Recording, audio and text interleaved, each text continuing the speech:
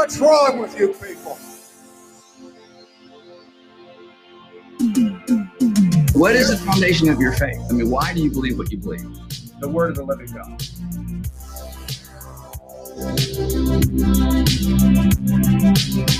All scripture is theopneustos. It is God-breathed.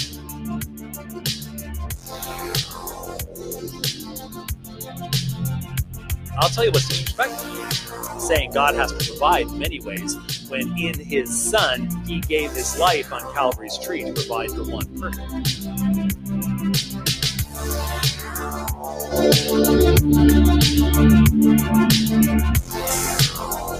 Give us some men who know the truth.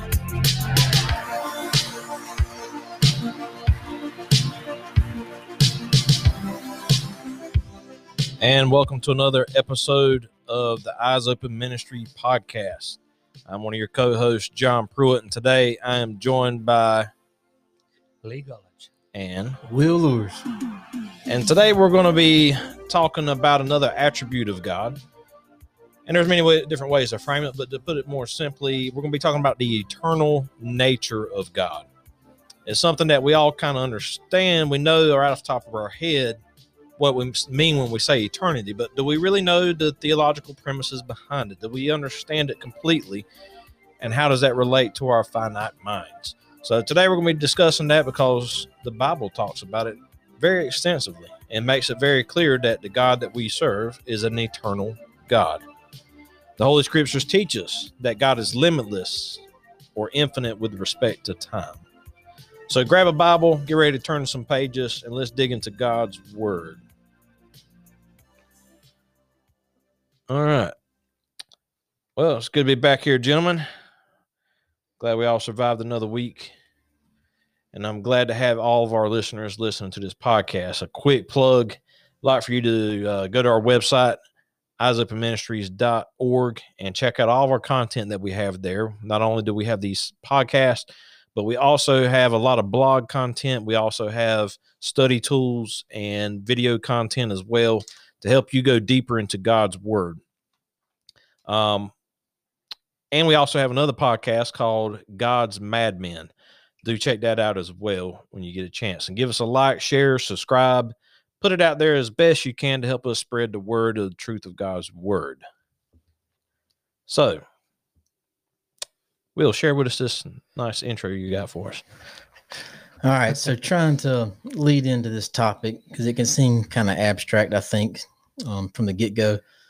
So there's a common story told in theological circles about talking about God's eternity. It gets embellished and twisted, and I've heard it attributed to different people. But when I came across it was St. Augustine, the 4th, 5th century, something like that, North African priest, whatever they were back then. He was pretty instrumental in the classical Christian doctrine of God's eternality. And so he's teaching a class on time related to God, and he's got a real clever student. And the student asks him, what was God doing before he made heaven and earth? Before God decided to create, what was God doing? And Augustine, being the intellectual giant that he was, didn't miss a beat and said he was preparing hell for students that asked stupid questions. And this story really, I think it originally comes from Augustine's autobiography, The Confessions, where he tells it as he's heard conversations like that going on, and he's relating it, but not in a sense that he thinks it's funny or he wants to try and diminish the questions, because he's saying that he relates it as a way to show that that we need to deal with these. It's a good question. What was God doing before he created? The Bible starts off with, in the beginning, God was already there before he created. So what was God doing? So it's a good way to see that these questions naturally arise. I remember when I was younger, I wasn't raised in a Christian home per se, but I remember thinking, how could God have always existed? I remember my mind wondering like that. Right. And so these topics can seem real abstract, and the attributes of God can seem abstract, but just like everything we believe as Christians, they're rooted in God's character. And so if we get that wrong, we'll stray away. But these questions are naturally going to pop up as we think through our faith. And so there's real world implications to them. And I think that's a good way to dive in to see how this has been a topic that the Christians have been discussing for not just hundreds, but thousands of years. You know, Augustine lived 1,500 years ago, and he was dealing with these same topics. So it's a perennial. Yeah. There's natural questions that comes up like that. And I think it's one of the most important attributes out there about God is his eternal nature, in the sense, because if he was not eternal, then he would not be God. Right. Right. If he was created, then who created him? Right. There has to be an ultimate source there. And that's hard for us to comprehend what it means when we think of something outside of time itself, because we're very limited. We're used to the sun coming up and going down every day. Yeah. You know, we're used to a 24-hour day. We're used to going to sleep. We're used to being born. We're used to living and dying. We see that cycle of life. That's right. And we often relate and try to associate what we perceive as how God is, you know, and that's not necessarily the case.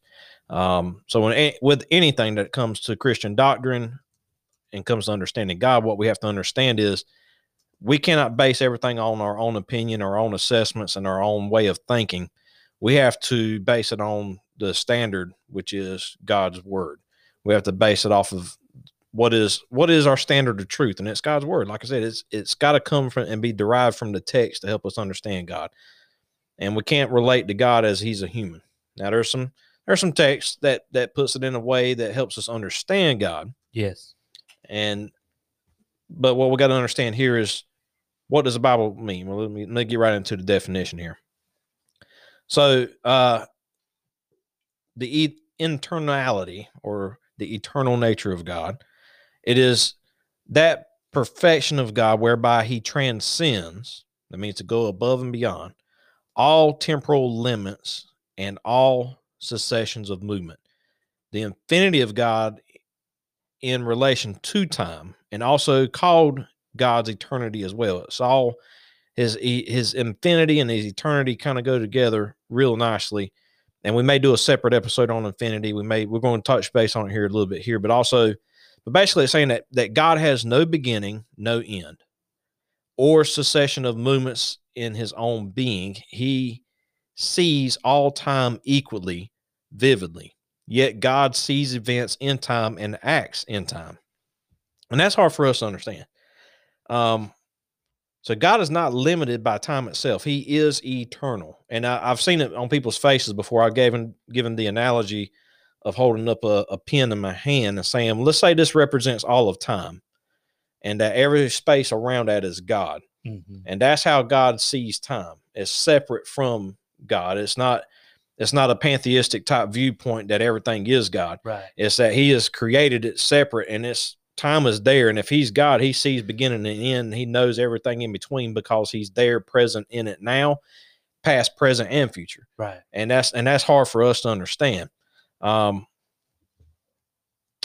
said that he dwells in one invisible point of eternity. Berkhoff said that he possesses the whole of his existence in one indivisible present. There is no distinction between the present, past, and future, but all things are equally and always present to him. And I was like, wow, I mean, that's mind blowing when you try to comprehend that, you know? Yeah. Yeah. I think it's extremely hard for us to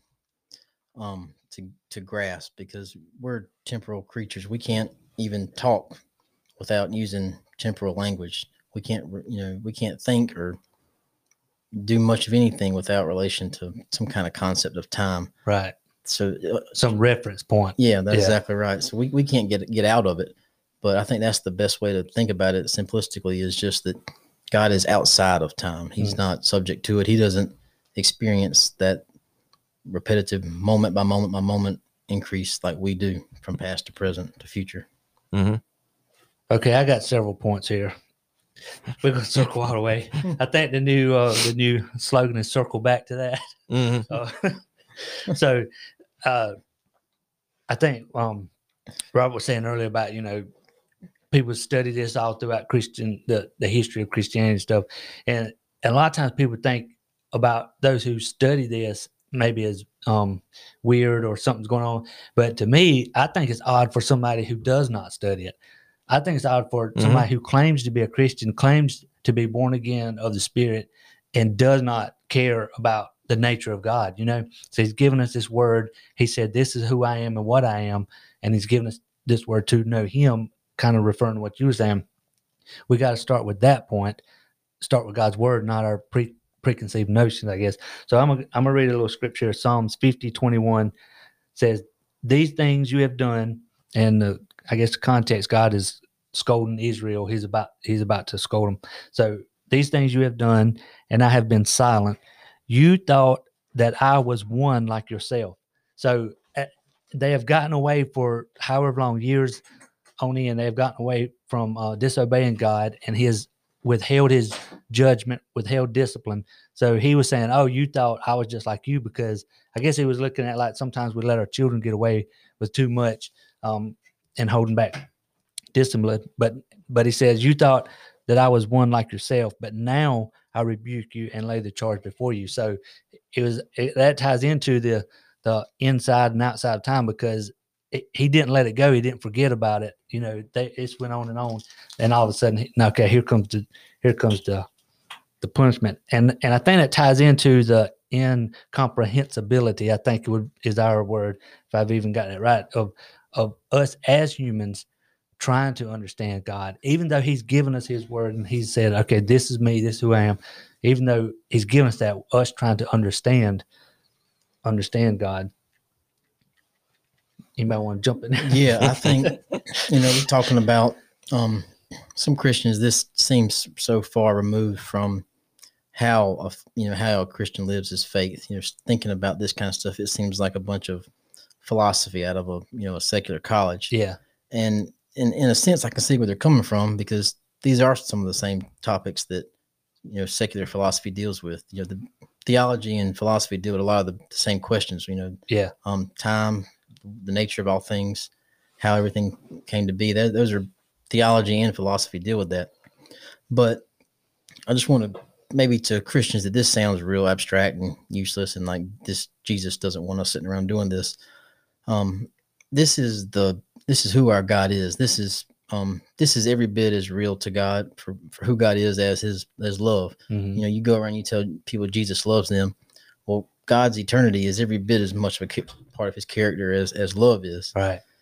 It might not be as nice to hear, or as maybe seems like it's as relatable or important in your daily life, but it is. So don't push back too quick. Because when I first came into this stuff, it takes a little while to get the traction going, but the water's fine. Come on in. And you'll start to have a deeper respect for that God that you already love, just simply by the more you learn.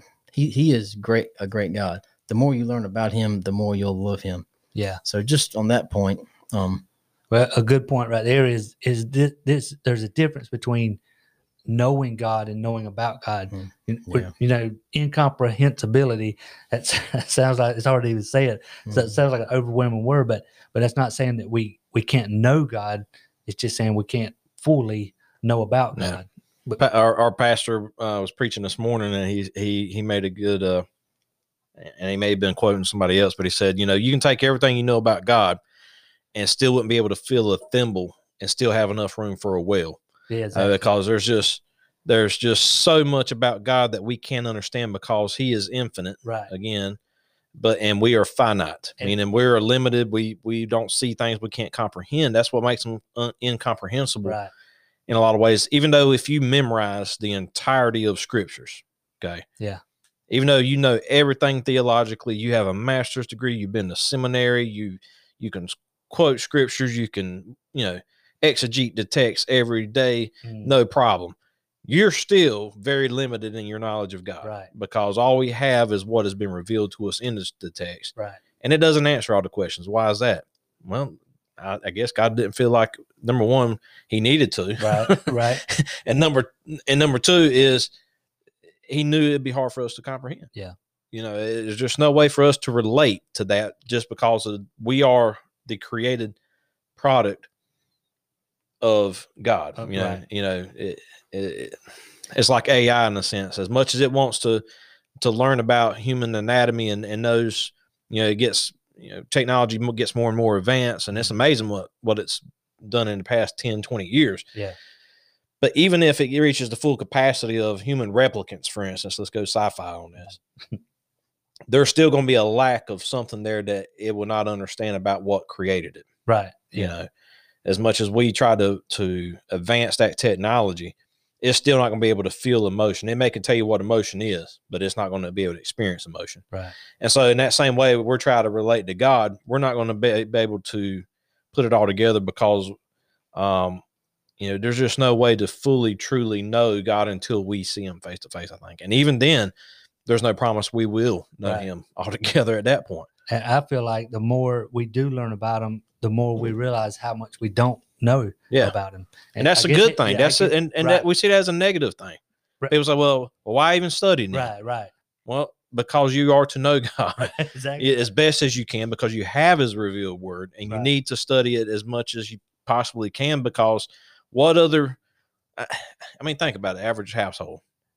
I don't even know what the statistics are now, but I'm willing to bet the average household watches at least 4 hours of, let's say, the average person probably spends 6 hours of screen time a day. Right. Let's just say screen time, not even TV. Easily. But from looking at Facebook and social media and watching YouTube and then watching your favorite shows at home and then watching sporting events and things of that nature, we put so much emphasis into things that are of this world and not enough on God in a sense. But yet, we can't even spend 5 minutes reading our Bible every day. That's right. Yeah, I think as far as incomprehensibility goes, I think you can stray too far in either direction, as with most things.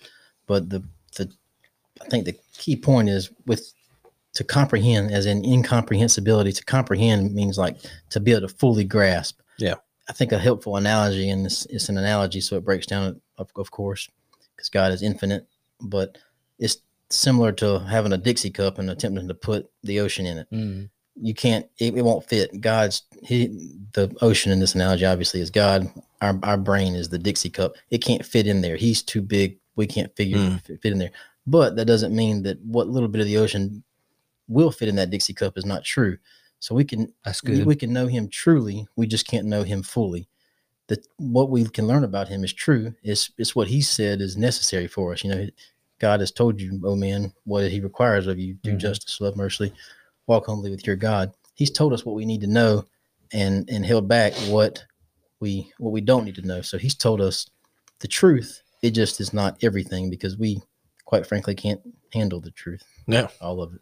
Man, I had that sound bit and heard Jack Nicholson saying that, and I deleted it out of here. Right. Yeah. Good point. Missed opportunity. Yeah. So, so this is what we would call part of God's eternity is the incommunicable attributes of God. Incommunicable. Tongue tire for us Southern folks. Say it fast. It sounds like it. Yeah. Which means that only God is eternal by nature. And here's something that, I've put an emphasis on this for years now.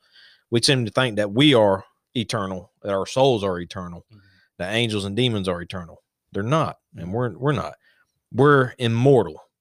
We were created at some point. We have a starting point. To be eternal, it means no beginning or end. Mm-hmm.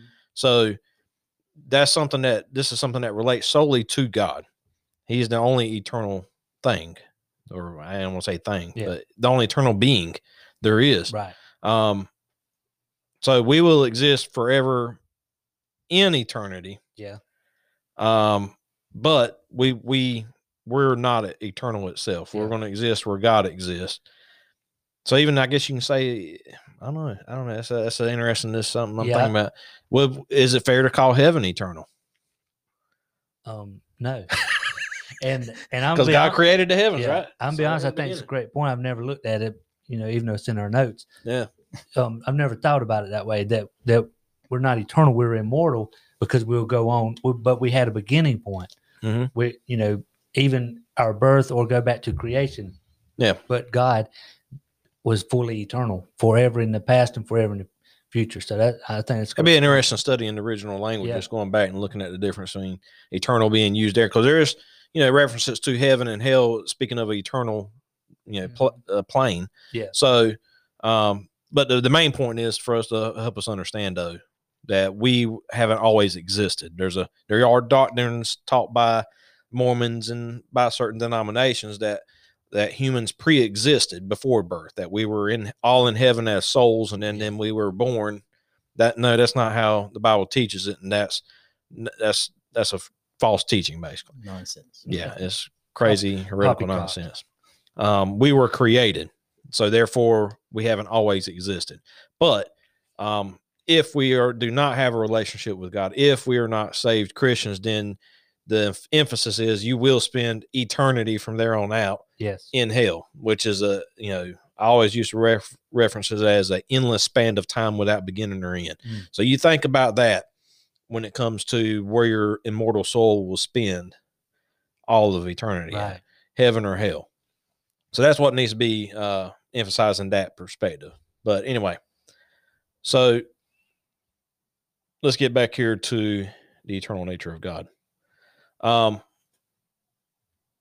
We had that in Genesis 1:1. In the beginning, God created the heavens and the earth. We used that in our last show, and I think we made the point that it doesn't say in God's beginning. It says in the beginning, and God was already there. I think it ties in. Oh yeah. The last two, the last episode and this one tie in closely together.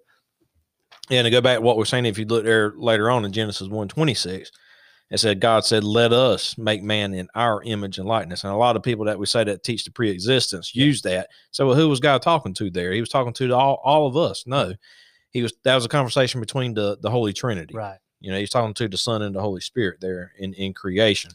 And again, shows that the eternal nature not only applies to God the Father, but also to the Son and the Holy Spirit. Exactly right. So there's other false teachings out there as well who teaches that Jesus was created and that the Holy Spirit came after and stuff like that.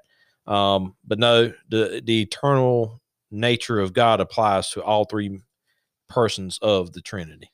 We have I'm going through the New City Catechism with the girls, and it says, what do we believe about the Holy Spirit? And this is kind of a rabbit trail, but what you just said, it says, we believe he is a member of the Godhead, co-eternal with the Father and the Son. So a lot of times even people kind of throw the Holy Spirit to the side, as, to God and Jesus, but he was there also. He was co-eternal with the Father and the Son. Yep. So we also see references in the scriptures when it comes to, let's say, Psalms 90 and verse 1 through 2. It says, Lord, you have been our dwelling place in all generations, before the mountains were brought forth, or ever you have formed the earth and the world. From everlasting to everlasting, you are God. Yes. I like how it says first before the mountains were brought forth, but then he almost dials it in a little. It says, or ever you had formed. Mm-hmm. So he's saying, the mountains were brought forth, but who did it? God. Yeah. Yeah, I think one that is a big hidden point in Scripture with dealing with time and in general in God and his eternity, specifically is 2 Peter 3:8, where it says, and this is a common we all know, but you can plumb the depths of this one for a while. Mm-hmm. But do not overlook this one fact, beloved, that with the Lord 1 day is as 1,000 years, and 1,000 years as 1 day. The Lord is not slow to fulfill his promise, as some count slowness, but is patient towards you, not wishing that any should perish, but that all should reach repentance. And I think that shows you, because you can say God's, and we'll get into this maybe a little bit later with some of the objections to this classical view of eschatology, is that God can be within time, experience time like us, and just have always existed and always exist. But yeah, I think this verse right here would be a key point to emphasize that this seems to say that God experiences time in a different way. He's 1 day is 1,000 years, and 1,000 years is 1 day. That almost seems to say that time is kind of not a thing for him. Mm-hmm. So I think that's where, at least in part, where the idea that he's outside of time, he doesn't experience that succession of moments like we do, comes from. Yeah, it's definitely not a mathematical formula, right? That scripture is used a lot in a sense to help teach like eschatological, end time prophecies and stuff like that, and people predicting, saying, "Oh, well, this means a day is like 1,000 years to the Lord, so therefore, if we do the math, now that's not what that scripture is there for. It's there to emphasize the eternal nature of God and how He exists outside of time. Counting blood moons. I think the guy out in California would use, I can't remember his name now, probably shouldn't say it, but I think he was when using that to figure out when Jesus was going to return, 2016 or something. It was a big. Oh yeah, a lot of them done. I forget who that was, but there was even the well, we won't chase that rabbit trail. But anyway, we see in Revelations 1:8 says, "I am the Alpha and the Omega." This is Jesus speaking.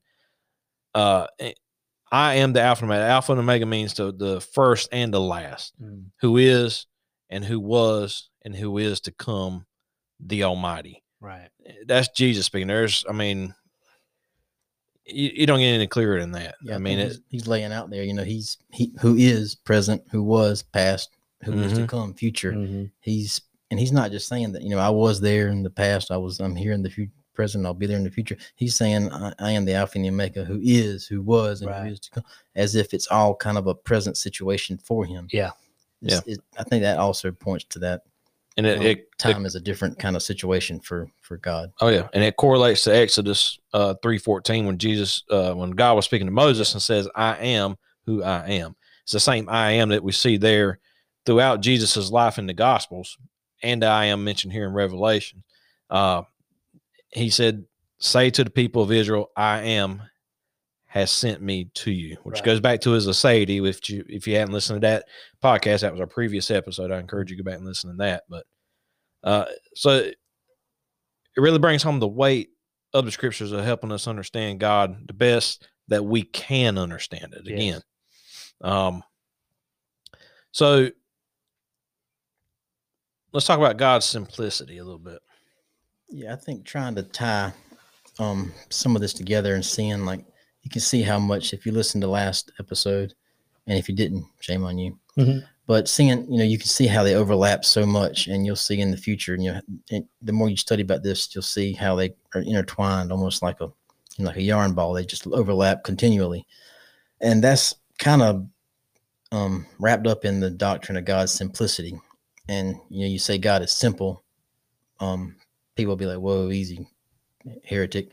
But that's not, it's simple in a sense that, as in not complex, not made up of parts, as in like a puzzle is not simple because there's multiple parts. Yeah. But a bowl of Jell-O would be simple. There's this one, these are weird analogies, but but there's not different parts to it. And so that's saying that God is not 20% eternity, 20% infinity, 20% mutability, and so on and so on. It's all overlapped. We separate it for our own minds, so that we can make sense of God in some degree.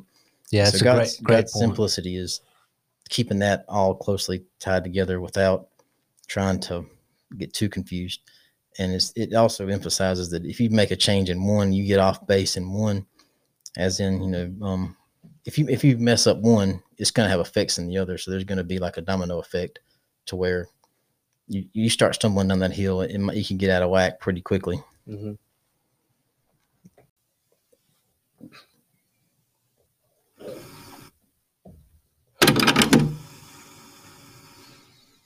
All right, quick plug for a few things right fast. Again, go to our website, eyesopenministries.org, and there you can find plenty of study materials, plenty of blog content, links to different articles, and also to our 2 podcasts. Speaking of podcasts, check out also God's Madmen. It's a little bit different approach than what we take here with EOM, but check that out as well. Be sure to give us a like and subscribe, share all of our content. And we're also partnered with Cornerstone Baptist Church of Hartsville, South Carolina. If you're in the South Carolina area and looking for a good church, come check us out at Cornerstone Baptist Church. You can go there at cbchartsville.com. All right, and back to the show. All right, so this brings us to infinity. It's something that we kind of have to dabble on, and we may bring our own. We may do a separate episode to go deeper into this subject, but you can't talk about God's eternity without getting into infinity. And beyond. And so infinity literally means a state of being without limit. It also correlates with the omniscience of God. It speaks of the omni meaning all, and then you look at it in a sense of, did I say the right word? I mixed it up. Omniscient. I would say Omnipresent. omnipresence. I'm sorry. I always get them. There's three omnis, and that'll be another episode as well. But basically, yeah, the omnipresence of God. It is the omni meaning all, and of course presence, meaning God is presently in creation. He's fully and completely there. He's in all places, but not to be understood in a pantheistic set, meaning that God's in all things. Right. Like God's not in this table that we're sitting at. Mm-hmm. He's not in nature. He's not in the tree or part of the earth, or like most people would talk about Mother Nature and stuff like that. Washington D.C. Yeah, it's not understood to be in that sense, but that God is present everywhere at all times. And like I said, we will dedicate an episode to that probably down the road. But that's something that also needs to be understood when we're talking about the eternal nature of God, that he is without limit, he is infinite, and he is present everywhere. So it's not just, there's so many rabbit holes to chase with this, but but for the sake of time, we're going to keep it as simple as we can. But it also talks about his that goes right into his immutability. immutability. He doesn't change, so he's always present. He's simple, like Will brought up, and he doesn't change. And you could think about. I just want to try, like you said, we got to save time, but a lot of people, I think, misunderstand God because we're under grace, we're in the new covenant, and all this stuff, and people. That's very true, but God hasn't changed. God is still God, and what he hated in the old covenant, he still hates now. What he loved back then, he still loves now. And so his ways and his plans have not changed, even though they may be displayed in a different way. I think that's okay to say, but God doesn't change. There's not an Old Testament God and a New Testament God. Right. There's a lot of churches that teach that, a lot of preachers who will say that. And a lot of people almost try to look at, well, God was in the Old Testament, Jesus is in the New Testament. But we brought out earlier, Jesus was eternal with God and the Holy Spirit. It's all the same being. His ways, I think I'll just throw this in there. You think about between the New Testament and the Old Testament, as far as the writings, there was approximately 400 years where God was silent. God didn't speak to his prophets. He didn't speak to his people. But so he could do that anytime he wants again, and not be different. So it's not. We got to remember that God doesn't change in himself. Yeah, I think trying to maybe tie all that together and seeing how maybe putting the pieces together in simplicity, even though there's no pieces. Seeing, we said, his simplicity is the doctrine that he's a unified and he's not separated into parts. And you can see how they're all connected, because infinity with, God's eternity without infinity doesn't really make any sense. How could he be eternal and, outside of time if he wasn't infinite? And immutability, if he was within time, it would almost imply that he had to change as he experienced that succession of events. So they're all real connected there. And you can see how if you changed one of them, it would impact the other, to where, a non-infinite God would, trying to piece that together with omnipresence there's no way to square that circle. If he's going to be everywhere, if he's omnipresent, then he has to be infinite. So they're all connected and they build on one another. And that's why the doctrine of God's simplicity is so important, because it keeps us on that road and out of those two ditches on both sides. Mm-hmm. Yeah. And that, what kind of settled it for me was, I didn't have a good grasp of this understanding early on in my life and also in ministry. But one thing to help me understand it is, I asked a question, or heard the question asked, is God reactionary? Yeah. Does God react? Right. Does he change his mind? Does he say, oops, well, I didn't mean for that to happen. Let me do this Right. now. No, that's not necessarily how it's revealed. It's you see through God's covenants that he makes over and over again. Yeah, that's right. He's not making that covenant because he changed something about himself Yes. or he's changing the previous covenant in a sense, but that he's adding to that and that fulfillment of the things he had promised from the very beginning. Yeah. I think the immutability is such a comforting aspect of Mhm. attribute of God, to know that no matter what, no matter how dumb I can be, it doesn't change. And God doesn't say, "Man, I never saw that coming." Didn't think He could be. Mhm. So And it's great. very misunderstood in the church Yeah. today. And I think, again, coming back to that, the way that we have to think, we think about Yes. God, he's like us. That's right. You know, me as a man, I have my flaws. I have my Yeah. things that I screw up with daily. And we do react. Yeah, and we do react, Right. and we go, "Whoops, I didn't mean to do that," Right. or well, I have to correct this because I was too stupid at Mhm. that. Well, God doesn't make stupid mistakes. That's right. He doesn't make mistakes. Period. So therefore, he's not changing in that sense. So now that being said, there is some challenges to this doctrine. There's challenges, two categories of challenges to this doctrine. The first is a challenge that we disagree with, but one that isn't so significant that it is outside the bounds of Orthodox Christianity. Okay. That if we agree with it, but we're outside that bounds, Yeah. The second is the major error that is so significant that it must be considered heretical and cannot be held by a faithful believer of Christ. So what say Jules? Yeah, I think these two challenges, it's kind of the same challenge. It's just almost to the degree that they hold it or how consistent they are with it. They both focus on the same component of the doctrine of God's eternity. They both challenge I guess it's technically called the atemporal nature of God. He's outside of time. They challenge that to one degree or the other. The one that we would say would still be the people that hold it are still Christians or still within the bounds of evangelicalism or Orthodox Christianity would be they make God in some degree temporal to where he's always existed as far back as you can go and he'll always exist as far as you could go. You can go in the future, but he does experience time similar to us. Yeah, he's eternal, but he exists now. Right, so right. He's in time. He's in the present right now, and he'll be when we get tomorrow. He'll be in that moment, but he won't be in the future. He's not in the future right now. Right, Yeah. he's not Yeah. seeing all those at one time. Mm. And there's a bunch of different ways they approach that. In recent years, several real popular theologians and pastors have kind of taken on that. But so there's that one, and maybe just go ahead and lay out the other Okay. unorthodox challenges. It's essentially it's that same challenge to where God is within time, except for that I think they're probably more consistent with it. They follow it to its logical conclusion to Mhm. where, okay, now God changes. God doesn't know the future because he hasn't been there yet. Right. Once you put God within time, how could he know what happens tomorrow? He hasn't been there yet. Right.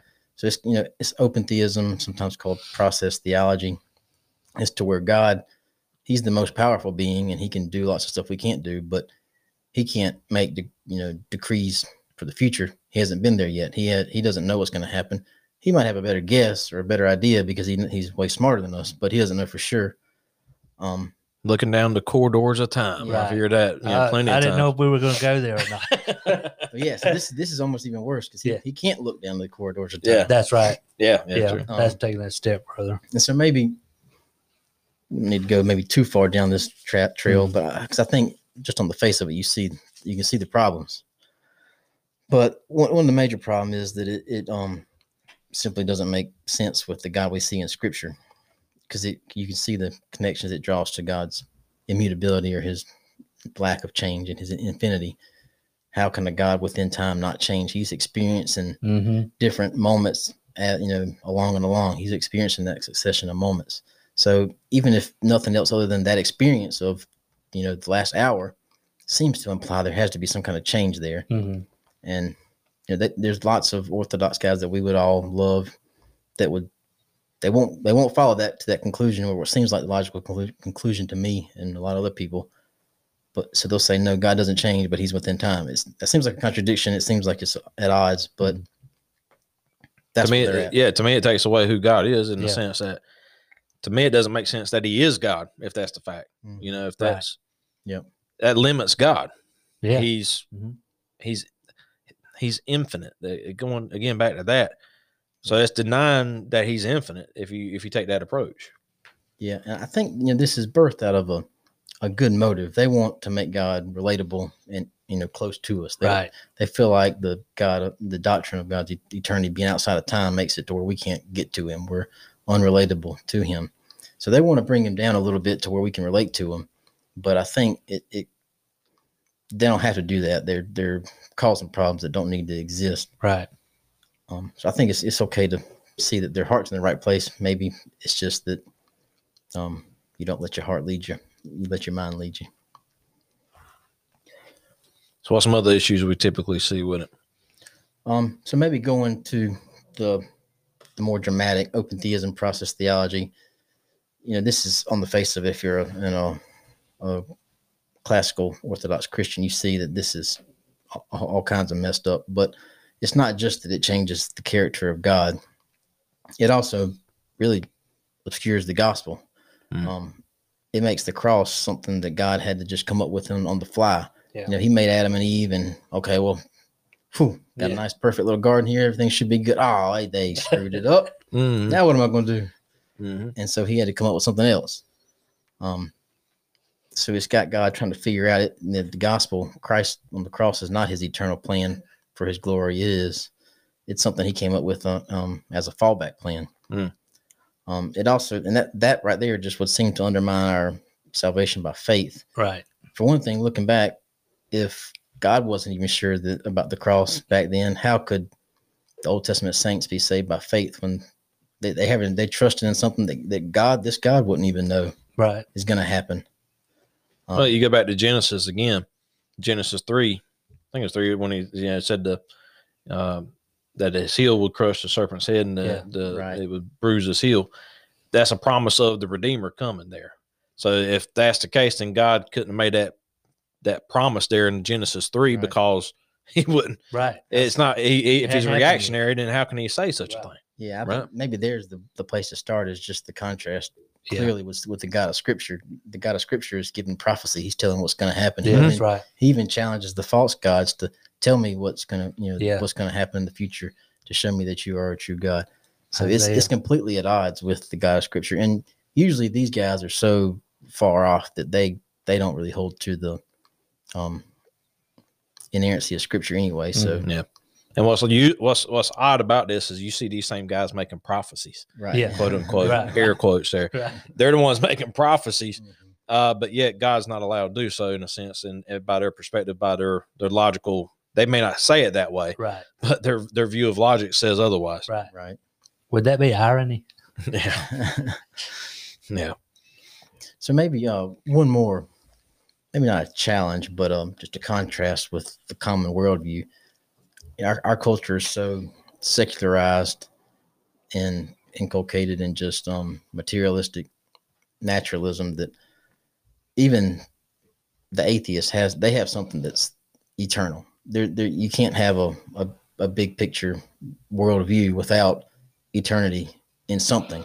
They have to find a place for it because where all this come from? It's either it always existed, or why is there anything here now? So they place that characteristic, an attribute of eternity in nature, chemistry and biology and fizzing of atoms and stuff like that. So they have to find that eternal nature in something.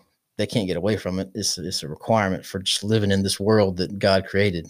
So they won't give it to God. So they try to find somewhere else to stick to it. And of course, living in God's world and you go against God's word, you find problems because their doctrine of the Big Bang kind of goes against that. If the universe is eternal and all of a sudden Big Bang, boom, here everything is all by chance. Yeah. So by refusing to bow the knee to their creator, they've wrapped themselves in a bunch of contradictions that they're forced to hold to. That's right. Yep. Wow. So you see, there's all kind of a lot of kind of things that we can run into in discussing this, even with people outside of the faith and inside the faith. Right. there's going to be some objections. There's going to be some questions. And that's why it's important for you to know your scripture. If you can come back with some of the texts we just quoted here, for instance, Right. It's kind of hard to argue against those points. And that's why it's important for us to understand the attributes of God. So what's some, how's this applicable to our life as far as the theological perspective on this here? Yeah, like we let in with, the practicality of the doctrine of God. We don't want to let it become this abstract, just speculation, some like goes on in a philosophy classroom. We want, it really is practical, and maybe we'll lay out some of that now. For me personally, it just brings ultimate comfort and trust truly in knowing that I got a God who he already knows how it's going to end out. Right. When I'm facing a certain trial in my life, number one, I know he's got a plan behind it, and he's using it for his will, and he's doing it for the benefit of, for his glory and bringing about things because he loves me. He's looking out for me still, but whatever, even if it's a bad time, even if it's a hard time, I'm trusting him because he's already established what's going to happen, even and knows what's going to happen and knows where I'm going to be in 5 years. Is it going to matter 3 months from now? I don't know, but God knows. Right. And that's the one who saved me. That's the one who's just done so many great things for me. So, and who is keeping us. Yeah. So it doesn't matter necessarily as far as my fears and anxieties because I can trust in one who already knows how it's going to end. That's right. My trust is in him. Then the flip side of that coin, the sobering aspect of it, I think, is judgment is coming. Yeah. The wages of sin is death, and either our sins are going to be paid for by us through all eternity, or they're going to be paid for by the work that Christ did on the cross. Yeah. In his own works. Yeah, I think, as with most of our reasoning about God from the scriptures, once we see, I think it was Calvin in the beginning of his Institute said, there's two ways to attain true knowledge, knowledge of God and knowledge of man. You can't have one without the other. So, and generally, as we learn more about God, it also reveals more about ourselves, and it should humble us. The bigger we see God, the smaller we'll see man. Not in the sense that we're insignificant or that we don't matter, that God doesn't care about us, as in, like a deist or something like that, to where he just set us off and now he doesn't have anything to do with us. But in the sense that he is perfect and great in all of his aspects, and we are fallen, sinful, yet still made in his image. So it should humble us to see how big, we can't even wrap our mind around his eternity. We live in moment by moment and stumble our way through our short lives. So it should humble us to see that this God has always existed, always will exist, and yet he's chosen to include us in his plan to glorify himself. Yeah. You think about David said, what is man that thou art mindful of him? And he was, I don't know, but he may have been just laying out, shepherding his sheep one night, laying out under the stars on a clear night and saying, man, all of that's out there. You did all of this. What are we? We're nothing, but you still we're still in your thoughts. Yeah. We're still the ones he loves and has affection for. Yeah. Which should bring us to a natural place of devotion and praise, and true devotion and praise. Yes. I won't chase that rabbit either. But when we're made by this infinite, eternal, almighty God, and like I said, we're a vapor, as the Bible says. We're nothingness in that comparison. But he loves us. And that's significant, man. That is just mind blowing when you think about it. It should really bring about, like you said, a humility that brings forth that devotion and praise in a true sense. Not praising in a sense of meism, but praising of truly how great and significant God is. And I think that's something that's been lost a lot in the modern church today. Yeah. Yeah. You hear that saying, there's a God-shaped hole in everybody's heart, and that gets corrupted into a bunch of nonsense. But there's an element, as with most trite, wrong-headed sayings, there's an element of truth there. I think it was C.S. Lewis that said, if I by myself in this universe, not able to find anything that satisfies me, I must conclude that I was made for a different place. Yeah. And that's the truth. You know, we're pilgrims on this earth. We're passing through. Mhm. We're not going to be satisfied by anything on this earth. And we can see that in our own lives, how we seek after one little thing after the other. And we think once we get it, we'll be happy with it. And we're not. Right. And so I think that points us to our Creator. There's something more out there. And that's what we're made to be satisfied in. So we're, we won't be happy with anything here until we find that eternal, infinite Creator. And I put this in here and was debating whether even to say it or anything, because I know we got other listeners other than those who are confessional Baptists. But I thought it so nicely put it all together from the Second London Baptist Confession of Faith, the 1689 version. Says, "The Lord our God is but one only living and true God, whose substance is in and of himself, infinite in being and perfection, whose essence cannot be comprehended by any but himself, who is immutable, immense, eternal, incomprehensible, almighty, every way infinite." And that paragraph just kind of just puts into perspective the past two episodes here, the aseity and eternity of God. They kind of go in hand. And I thought it'd be something kind of good to bring up there towards the end. And that being said, I would say that confessions are very important to your faith. And if if you're in a certain denomination, you probably have a confession of faith, and you should look it up and be familiar with it. There's some good stuff in there. Right. Maybe some heretical stuff. Who knows? But you need to compare it with Scripture. And then to kind of close us out and wrap it up here, Colossians 3, verse 2 says, "Since there is an eternal God who inhabits an eternal realm." Well, they didn't say this. I'm sorry. I was getting it. Since there's a God who's eternal, who inhabits an eternal realm, we should think about Colossians chapter 3, verse 2, and set our minds on things above and not on things below. That's good. And, Good save, Jonathan. Yeah, I guess I about messed up there reading the notes here. I was about to say, what translation you got? That's the John Pruitt version. Y'all probably don't even know this. Yeah. But set our minds on the things above and not the things below. Study your Bible. Amen. Study the Scriptures. Look at the attributes of God. I recommend some resources. We got everything on our website again, eyesopenministry.org. We have some study tools to help you dig deeper into these things. Don't you mean touch not the Lord's anointed? No. Unless you're Saul being hunted by David and David decides not to do so, that's the only time that's applicable. But anyway, check those things out. Anything else, guys, you want to close us out with before we wrap it up?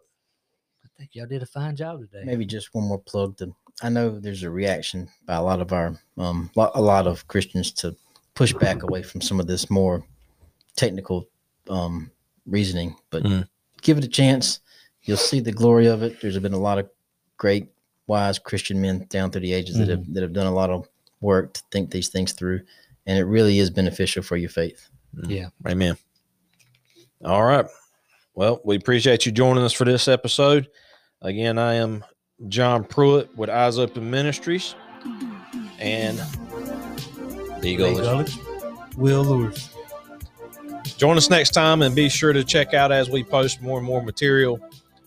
Like, share, and leave us a review if you don't mind. We'd greatly appreciate it. Till next time, continue to study that Bible.